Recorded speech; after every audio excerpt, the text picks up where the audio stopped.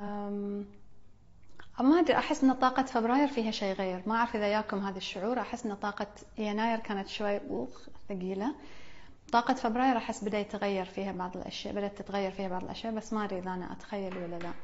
المهم، أهلا وسهلا بالجميع. نعيد مرة ثانية بعض رؤوس الأقلام عن الموضوع اللي بنتكلم فيه. معكم علياء المؤيد. البث اليوم ابتدى على يوتيوب، وبعدين صار في مشاكل تقنية في اليوتيوب، وانتقلنا مرة ثانية إلى الانستغرام. كل الحلقات تتسجل وتروح على أرشيف يوتيوب حق اللي حابب تشوفها هناك. اليوم غيرت لكم الباك جراوند عشان تشوفون الشجرة والرصاصي والكذا. موضوع اليوم حبيت أنا جمعت بعض الأسئلة اللي أنتم سألتوني إياها وحطيتها مع بعض اللي حسنا لها علاقة. السؤال الأول يقول: كيف أعود من صدمة ولا من مرض ولا من مكان سلبي؟ كيف أعود مرة ثانية للحياة إذا مو قادرة أن أنا ألقى في نفسي هذه الشرارة اللي ترجعني لهذا المكان؟ مو قادرة أرجع أنتج مرة ثانية، مو قادرة أرجع أربي عيالي مرة ثانية، مو قادرة، يعني نفسيا كأنها انطفت. أروح على الباك جراوند.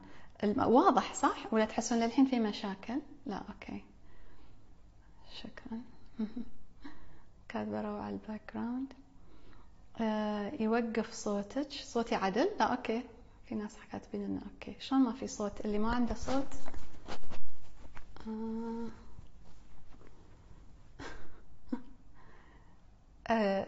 جاوبوني بس عن الصوت. تسمعوني؟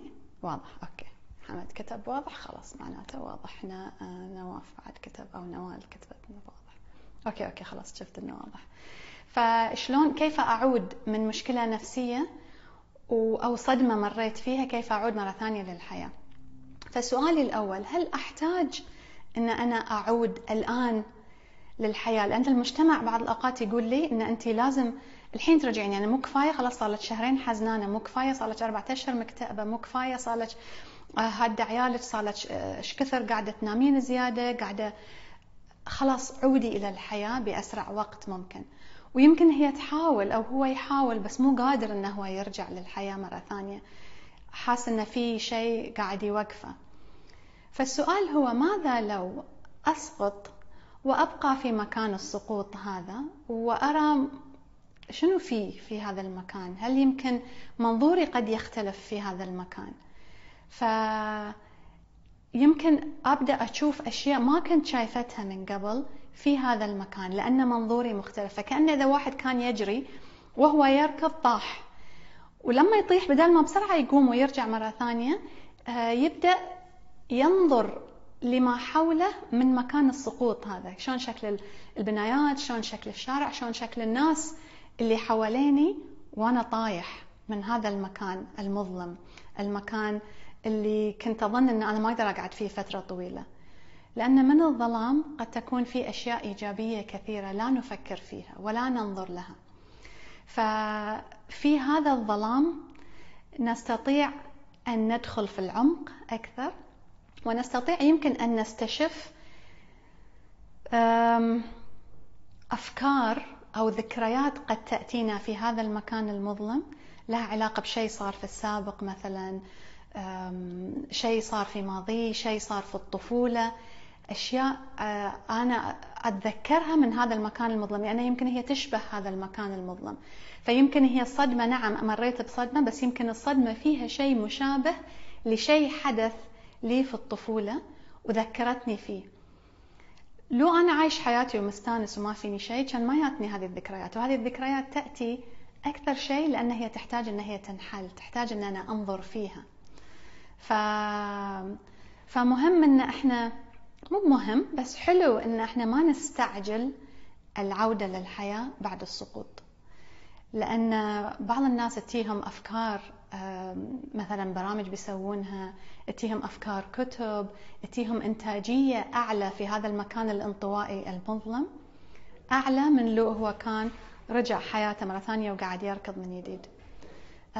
في ناس حتى تتيهم رسائل من عوالم أخرى، ممكن احتكاكه، يمكن أحلامه تزيد، لأنه هو في هذا المكان المظلم يمكن يحس أنه هو يبدأ يحتك أكثر بالعقل الباطن، يحتك أكثر، يتصل أكثر بالله، يمكن حتى صلاته ممكن تصير مختلفة شوي، فيدخلنا النور من أماكن غير عن لما هو يكون في النور. لما تكون في الظلام يدخلك النور بطريقة مختلفة. وأحس إن احنا نستعجل للخروج من هذا الظلام على أساس إنه هو شيء مو زين، ولكن كل شيء له جانب إيجابي وسلبي، حتى النور والسعادة والنجاح أيضا في لها جانب سلبي. فحلو إن احنا نبقى شوية في الظلام، لا نستعجل الخروج، ونرى ما هي الأشياء التي تحدث. فمثلا كثيرين اليوم قاعدين يقولون لي يلا بس خلاص نبي نخلص الجائحة، من تغير القوانين، نبي نرجع مرة ثانية حياتنا مرة ثانية. ولكن هو صعب إن إذا أنت مريت بصدمة، وكثير منا مر بصدمة في هذه الفترة، خاصة الأطفال، المراهقين، حتى الكبار، إحنا كأهلهم يمكن واحد يخاف، نقلق عليهم على مستقبلهم. فكثير منا يظن إن هي بس تغير القوانين خلاص ممكن نرجع نعيش مرة ثانية، ولكن هي صدمة حدثت. وفي هذا المكان اللي إحنا فيه الآن يحتاج علاج روحي أيضا، وهذا العلاج الروحي قد يستغرق سنة، قد يستغرق سنتين. إحنا مو عارفين وطء هذه الصدمة علينا، خاصة أنها للحين ما انتهت. طبعا انتهت في بعض الدول، بعض الدول لا، بس لأنه صار في هذا الهز، فصار في خوف وقلق. ولكن أن أنا أروح أستعجل الخروج وأنا ما زلت في حالة ما بعد الصدمة، هذه بيخليني شوية ما أقدر أتعلم الدروس وأجلس في مكان الألم بقدر كافي لكي أتخطاه. وإذا ما تخطيت الألم، الجرح اللي صار من داخل بشكل كافي، قد أضطر أني أنا أتطرق له في المستقبل. فيمكن الحياة بعدين المستقبل تحطني في ظروف مشابهة، أو أي ظروف فيها صدمة أو ألم، أرجع مرة ثانية لهذا الشعور. يمكن أنا اليوم أشعر بالاختناق، يمكن أشعر أن أنا محبوس، يمكن أشعر أن أنا أبي أطير بس أجنحتي مقصصة. هذا الشعور إذا ما جلست فيه شوية وتطرقت له وبديت أشتغل عليه، إذا مباشرة ترجع القوانين مرة ثانية تنفتح وأروح وأسافر وأرجع، يمكن صدق تستانس في السفر، بس أنت ما تطرقت لهذه المشاعر اللي حسيت فيها بهذا الاختناق. تدخل فيها، تجلس معها، ترى شنو هي الأشياء اللي قاعدة تحاول تعلمك إياها.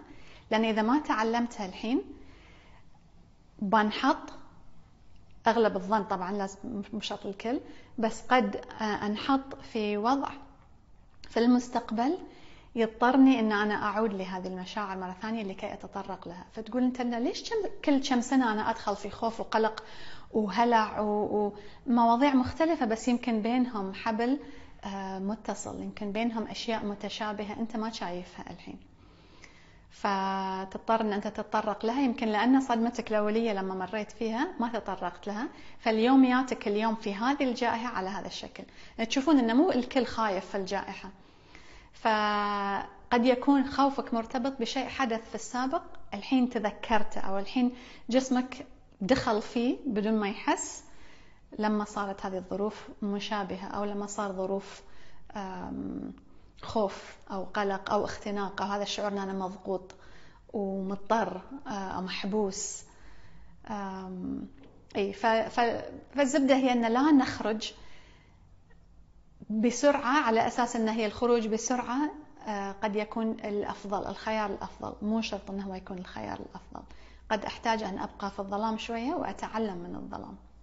فبعض الأسئلة الأخرى ناس كاتبين لي لازم عن موضوع الشعر الأبيض، طبعا لازم تعليقات. في ناس يعجبهم، في ناس ما يعجبهم. أنا أقول الخيار راجع لك، أنت تختارين في الأخير. أوكي. السؤال الثاني تقول كيف ننقذ المقربين من سطوة الخوف واليأس والسلبية؟ كيف ننقذ المقربين من سطوة اليأس والخوف والسلبية؟ السؤال هو أنا شغلي أن أطلعهم من هذا الخوف واليأس والسلبية. إذا هذه هي شغلتي، أن أنا اللي لازم أطلعهم، من أعطاني هذه الشغلة؟ يعني من حط علي هذه المسؤولية؟ حتى إذا مع عيالي، هل هي مسؤوليتي أنا أن أخرج الجميع من سطوة الخوف والقلق؟ أو مو الجميع، حتى هذا الشخص هل هي مسؤوليتي؟ أو هل أنا مرتبطة فيه على مستوى مثلا بالإنجليزي يسمونه codependency. هل أنا عندي ارتباط في هذا الشخص أن أنا سعادتي لا تحدث بأكملها إلا لما هذا الشخص يكون سعيد ومرتاح؟ وإذا هذا الشيء حقيقي لازم أدرس هذه الفكرة. هل أستطيع أن أعيش حياتي بأكملها بدون ما يكون هذا الشخص سعيد؟ حتى لو هو قاعد في سلبيته وفي خوفه، هل أستطيع أنا أن أجلس معه بفكرة مختلفة؟ لأن عندنا الكثيرين اليوم اللي عندهم هذا الاعتماد على شخص ثاني أو على أشخاص ثانيين، يمكن هم تربوا على هذا الشيء، إن هي كأنها هي مسوينها هي المعالج في البيت، هي الشخص اللي يروحون له دائما، أو هو الشخص اللي يستغيثون فيه وقت المشاكل، فهو يصير المصلح أو المعالج أو المعدل، ويبدأ يلبس هذا الدور بدرجة أنه يصير كأنه هو مسؤوليته أنه هو يخرج الجميع من مأزقهم. ولكن أنا أقول لكم أن في ناس ما تقدرون تطلعونهم. مو بس ما نقدر نطلعهم، مو شغلتك أن أنت تطلعهم، ولكن أزيد حتى إذا طلعتهم الحين يمكن كان في درس هو المفروض يتعلمونه ما قاعدين يتعلمونه، لأن أنت أخرجتهم في وقت سابق أوانه. هو يحتاج يمكن أنه يشعر بهذا الخوف والقلق واليأس حتى عشان يغوص ويدخل في هذا المكان المظلم، ومن هذا المكان المظلم قد يمكن لو كان بيتعلم أشياء أنت ما تقدر تعلمه إياها. فأنت تضطر هو أنه يدخل ويعود في هذه الحلقة مستقبلا. الحياة بتحطه مرة ثانية في ظروف خوف وقلق لأنه ما تطرق لهذا الخوف والقلق واليأس. فما أحس أنه هو دورنا. الإجابة البسيطة على هذا السؤال، ليش تخرجهم من سلبيتهم؟ ممكن أن أنت تقول له أنا موجود، أنا عارف أن أنت خايف الحين وقلق، وأنا موجود إذا تحتاج مساندة، بس أنا ما أقدر، يعني ما تقدر تحل المشكلة. ويمكن باكر يقول لك والله هذه الفترة اللي أنا مريت فيها بخوف وقلق ويأس كانت أفضل الدروس اللي تعلمتها في ذاك الوقت، لأنه اكتشف أنه ما يقدر ينهي هذا الخوف والقلق إلا إذا دخل في أماكن عميقة ودخل في تأمل مثلا، أو قوى اتصاله مع الله أو أنت لما تيجي تحل المشكلة وتقول له يلا أنا بفرفشك، أنا بأنسك، يلا خلنا نروح نتعشى، خلنا نروح نتغدى، خلنا نسافر، كذا، خله هو يجلس مع الخوف والقلق واليأس. أنت تكون سند، ولكن مو حلال مشاكل، لأن هذه قد تكون مشكلة في شخصيتك أنت، إن أنت ما قادر تعيش بدون ما يكونوا الكل حوالينك سعيدين. أنت ما قادر تعيش بدون ما يكونون الكل حوالينك سعيدين، خاصة اللي تحبهم طبعا يعني. وهذا يعني أشوفه كثير في الأمهات خاصة، إن إذا ولدها مريض خلاص حياتها ما تقدر تعيشها إلا لما يطيبها الولد، ولا إذا واحد منهم مسافر خلاص، ولا إذا لازم يكون عندنا هذا التوازن، لأن أنت شخصيتك مستقلة ما تقدرين تطلعين الكل. أنا أقدر أشتغل على روحي، وحتى على روحي يلا بعد، يعني أنا أقدر أشتغل على نفسي، على تنفسي، على النور اللي يدخلني كل يوم، على التأمل، على الوقت اللي أجلس فيه لإصلاح نفسي.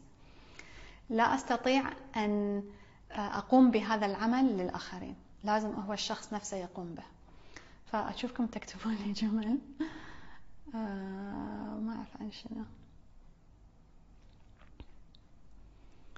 اي، فان احنا نحس ان احنا نحتاج ان احنا نحميهم، بس نقدر ان احنا نحميهم باللي نقدر عليه، بس ما نقدر نطلعهم من حالة نفسية هم فيها. المهم، سؤال ثالث، وهذه الموضوع اذا تحسون ان تبون ندخل فيه في حلقة بنفسها كاملة عن هذا الموضوع نقدر ايضا، الكوديبندنسي. سؤال آخر تقول كيف نميز بين، تقول أو يقول ما أدري، يمكن شخص يمكن رجل، كيف نميز بين شعور الجت فيلينج، الشعور اللي من البطن اللي ينا أنه هو حدس كأنه، لأن أنا مسوية حلقة اسمها أقرر من بطني، إن عشان نعرف شلون نحسن صحة البطن عشان نقدر نتخذ قرارات صحيحة مبنية على حدس. شنو كيف نميز بين شعور الجت فيلينج وشعور أشياء موجودة في السابق، موجودة في اللاوعي، أو موجودة في حياتهم العادية بناء على أشياء حدثت لهم في الماضي. فيمكن أن هي تحس أن أنا ما أبي أتخذ هذا القرار، بس ما أعرف هل هو هذا القرار يأتي من حدس ولا يأتي بناء على تجاربي السابقة. والإجابة البسيطة، يعني أظن هذا السؤال كله الإجابة السريعة خلينا نقول هي أن نحتاج ممارسة. تعود جسمك، تعلمه شوي شوي على أن أنت أوكي أنا ياني هالشعور، أنا بتخذ قرار بناء على هذا الشعور،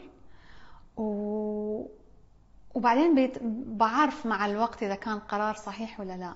المرة الجاية بتذكر أنا لما كان هذا الشعور اللي ياني كان نوعه معين، نوع معين، يعني هذا الشعور الحدس لما في راحة، لما أتخذ قرار بناء على شعوري في البطن، اعتمادي على حدسي، في كأنه سلاسة، فيه انسيابية، فيه راحة، القرار يكون مريح. القرار اللي يأتي من أماكن ثانية، يمكن من البرمجات أو يمكن من الماضي أو يمكن من أشياء حدثت لي في السابق، تيني الإجابة بس تيني إجابة مشوشة ومعاها شوية قلق وخوف. فقرار الحدس أريح، مريح.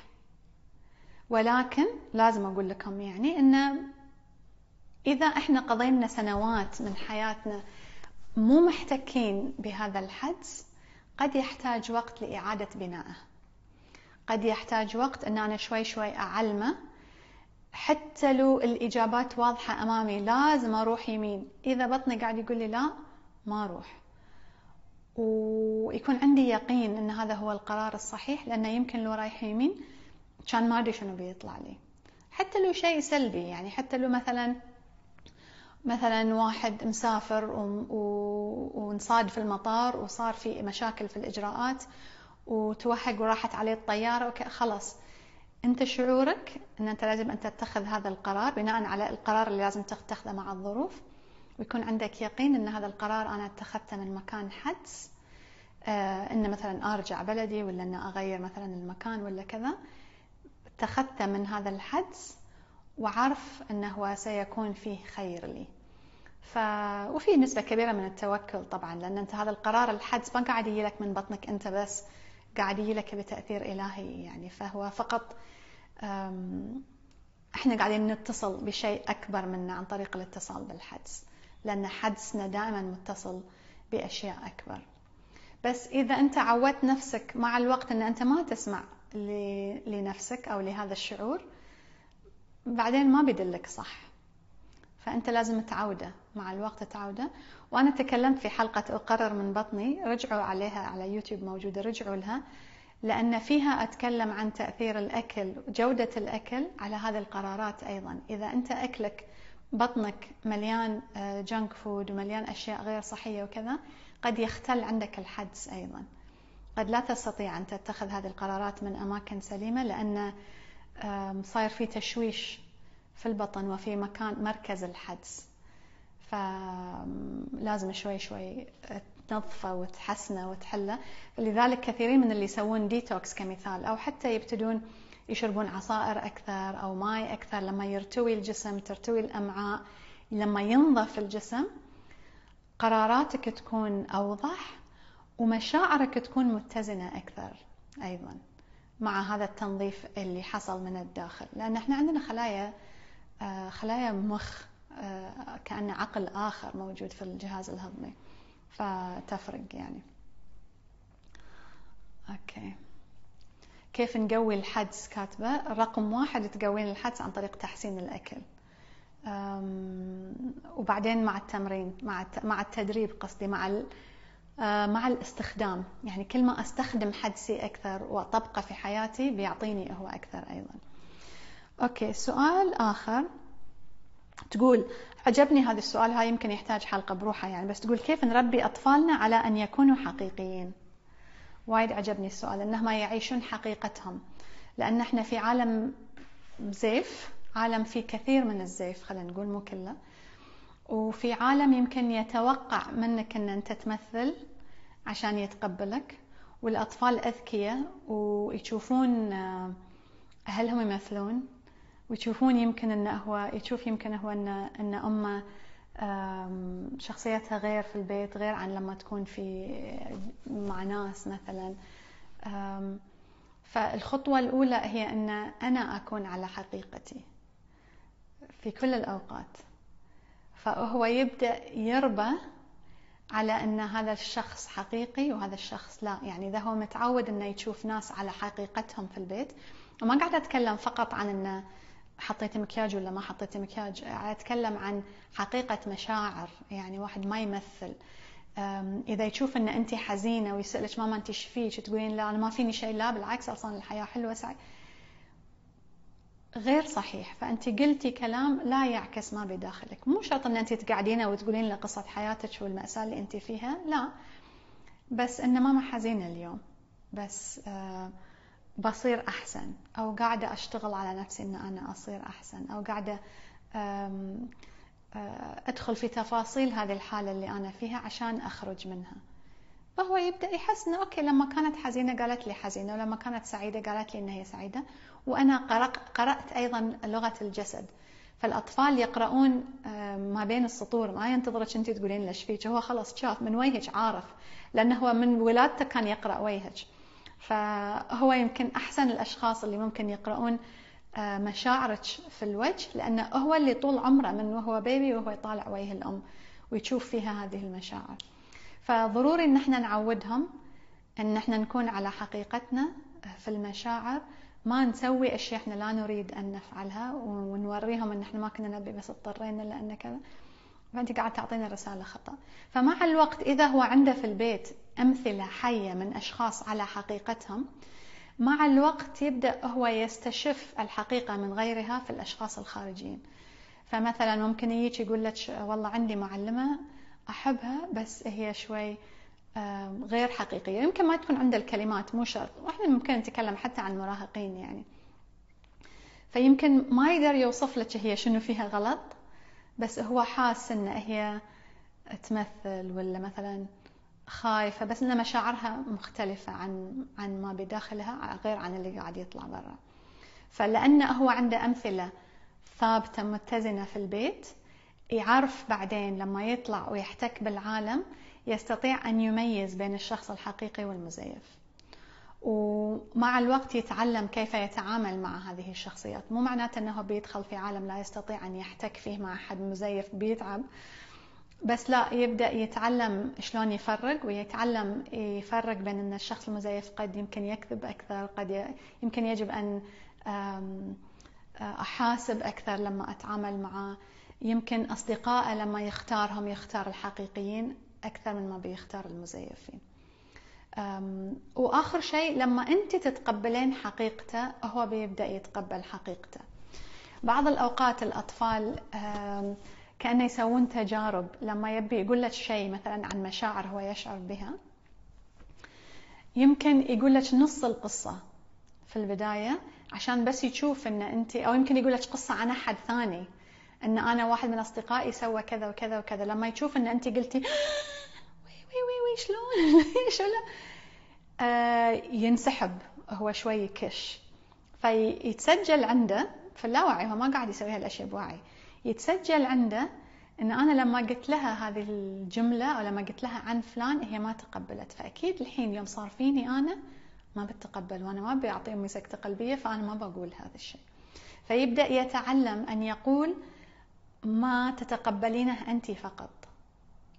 ففي ناس كمثال ممكن انه يقول لها، كمثال ان انا مثلا قمت في الليل اروح الحمام، الله يعزكم، وشفت شخص واقف، ولما طالعته اختفى.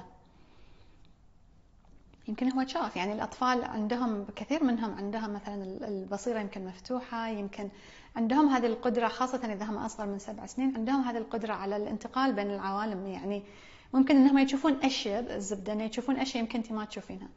إذا أنت قلتي له بسم الله لا تسوي، لا تروح، لا تفكر حتى كذي، خلاص هو لا شعوريا يا أنه بتصير وما بيقول لك، أو أنه هو سيغلق عنده هذه القدرات اللي فيها جانب إيجابي أيضا، القدرة على الدخول في الأحلام، والقدرة على الدخول في العقل الباطن، والقدرة على الاتصال، حتى اتصال الأقوى في الصلاة مع الله وكذا. هذه كلها تعتمد على قدرتي على الانتقال بين المرئي واللامرئي. فأنت لما سكرتي الباب خلاص سكرتي عليه، ما بيقول لك مرة ثانية، وسكرتي على قدراته هو أيضا. لأنه هو حس أن هذا الشيء مخيف، وأمي تفاعلت بطريقة مخيفة. وأنا أتكلم في هذا الموضوع أكثر في دورة الحالمون، لأن كنا نتكلم عن الأحلام ومدى قوتها، وتعرفون أنا أحب هالمواضيع يعني. وفي دورة الأحلام دخلنا شوي أكثر في تفاصيل هذا الموضوع بالذات، لأن إذا أنت ما سمعتي له وما سمعتي أحلامه أو ما سمعتي حتى كوابيسه تجاربه في الأحلام، هو سيغلق هذه القدرة على الحلم.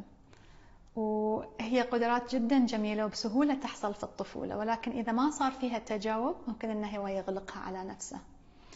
فما أدري شلون رحنا من موضوع الحقيقة إلى موضوع الأحلام. قصدي أنه إذا انطرح موضوع أنت تحسين أن قلبك قاعد يطق وأنت تسمعينه، أو أنت كأب، هدي نفسك، خلي كوني مفتوحة لأي موضوع قد ينطرح، لأن أنت قد تكونين الوحيدة اللي ممكن تسمعين له، وهذه هي حقيقته بغض النظر عن أنت موافقة عليها ولا مو موافقة عليها. إذا لا يستطيع أن يطرح حقيقته لك بدون انفعال وبدون أحكام، سيغلق حقيقته، وبيبدأ شوي شوي يمثل ويسوي الأشياء اللي هو يظن أن أنت تبينها، أو الأشياء اللي يظن أن المجتمع قابل فيها. والطفولة وقت جدا مهم يعني. بس أحس كل سؤال موضوع، كل سؤال حلقة، كان لازم أفرقهم. أوكي، آخر سؤال باخذه، لأن في عندي 3 أسئلة زيادة، بس أحس باخذ سؤال واحد، أحس ريج النشف. سؤال يقول: كيف نصل إلى النجاح وكيف نستمر في النجاح؟ أعرف أنه هو شكله كأنه سؤال ما له علاقة، ولكن نعود مرة ثانية على السؤال الأول، إنه كيف أخرج من الجائحة النفسية اللي أنا فيها، أو من الصدمة النفسية اللي أنا فيها. إذا أنا عندي نجاح، هل يجب أن أبقى في هذا النجاح؟ لأن هذا بحد ذاته يسبب ضغط، لأن لما أنجح لازم أتم ناجح طول الوقت، لما أطير لازم أتم في الهواء، بس أطيح لازم أتم طول الوقت طاير. فكأن أنا أحط لنفسي مستوى لازم أوصل له، ولما أوصل له إياني وياك تطيح، إياني وياك تنزل. فأنا بقول العكس، أنا بقول أن أكبر الدروس نتعلمها في الخفقان، نتعلمها في السقوط، لما نسقط، لما نفشل. الفشل فيه دروس أكبر بكثير من النجاح. ودائما احنا نسمع هذا الجمال لنا في الفشل تتعلم ما أدري شنو، بس خلونا بس ناخذ هذه الفكرة كفكرة. إذا أتوقع من نفسي أن أواصل بالنجاح، معناته أن أنا سكرت كل أبواب التعلم. فمن البداية، وكشخص فشل كثير في حياته، أنا يعني عن نفسي ممكن الحين أعدد لكم، طبعا مع كل فشلة في شعرة بيضاء، تشوف إيش كثر بس أقدر أعددهم كلهم الأوقات اللي فشلت فيها وتعلمت أكثر بكثير من الأوقات اللي نجحت فيها وتعلمت. واثنينهم حلوين واثنينهم صعبين أيضا، لأن النجاح أيضا في مصاعب يعني، ففي إيجابيات وسلبيات. بس إن أنا أغلق لنفسي بوابة الفشل، معناته أنا أغلق أشياء كثيرة. بس هذا جواب السؤال الآن: كيف أستمر في النجاح؟ لا أحتاج أن أستمر في النجاح، لأن هذا بحد ذاته يسوي لي ضغط. أنا أستمر في شغفي، في عطائي. لما باكر الله يسألني: أنت إيش سويتي في هذا العلم، وإيش سويتي في حياتك، وإيش سويتي لما أنا أعطيتك كذا وكذا وكذا، أنا قدمت ما كنت أستطيع أن أقدمه في هذاك الوقت بالعلم اللي عندي، أنا أو غيري طبعا. بس مو هو إنجاز أن أنا ما فشلت يعني، لأن يبقى الفشل هو أكبر معلم، أكبر الدروس تأتينا في الفشل. فالحياة في المخاطرة تقول بالفعل. فأنا أفعل ما أستطيع أن أفعله الآن، وأترك المجال مفتوح للفشل، وأرى الفشل أعطيه منظور. طبعا هذه الأشياء ترى كلها نتعلمها مع العمر، يعني إذا ما تعلمتها في 20 بتعلمها في 40 ولا في 60. بس هو أسهل إذا أحد صغير في العمر موجود على البث اليوم، أسهل إن من الحين تكتشف، لأن أحس إن ضغط النجاح جدا عالي، خاصة لما احنا ندخل في انستغرام ونشوف هذين الناجحين والمؤثرين والكذا، وصورهم وأشكالهم وفيديوهاتهم على أساس إنها هي ما فشلت، أو هو لم يفشل، أو لا يفشل. ولكن ما وراء الصور أشياء كثيرة لا نراها ولن نراها، لأن احنا قاعدين نصفق بس حق الناجحين الحين. يعني في ناس يمكن يبتزون فشلهم ويقولون أوه والله أنا حزين ويمكن تجيله لايكات وأكثر، فما أعرف. بس في الأخير أنت كن على حقيقتك، صفي نيتك، ونكون جاهزين فقط أن احنا نستقبل نجاح أو نستقبل فشل، وفي كلا الحالتين بنتعلم. فبس هذا موضوعي اليوم. شكرا لكم. كاتبة عمق، اشتقت لك وكل يوم خميس تطلعي على البث. شكرا لك. الحمد لله ما حضرت أول اللايف. ممتنة. شكرا لكم حضوركم. وأنا يعني عارفة أن كل أسبوع قاعدة أوديكم منصة مختلفة، بس بدو تعرفون القصة شنو. قاعدة أحاول أغير منصات احتياط منصة تطلعني منها، لأن هالأيام كلش الأوضاع شائكة يعني. فممتنة لحضوركم، وممتنة للأشخاص اللي يحضرون كل أسبوع ومواظبين على مباشر الخميس. هذه الحلقة بحفظها إن شاء الله، وكل الأرشيف يروح على يوتيوب. وبس اللي يحب يدخل في العمق أكثر، دوراتي على أكاديمية عليا academy.com. نراكم هناك إن شاء الله. مع السلامة.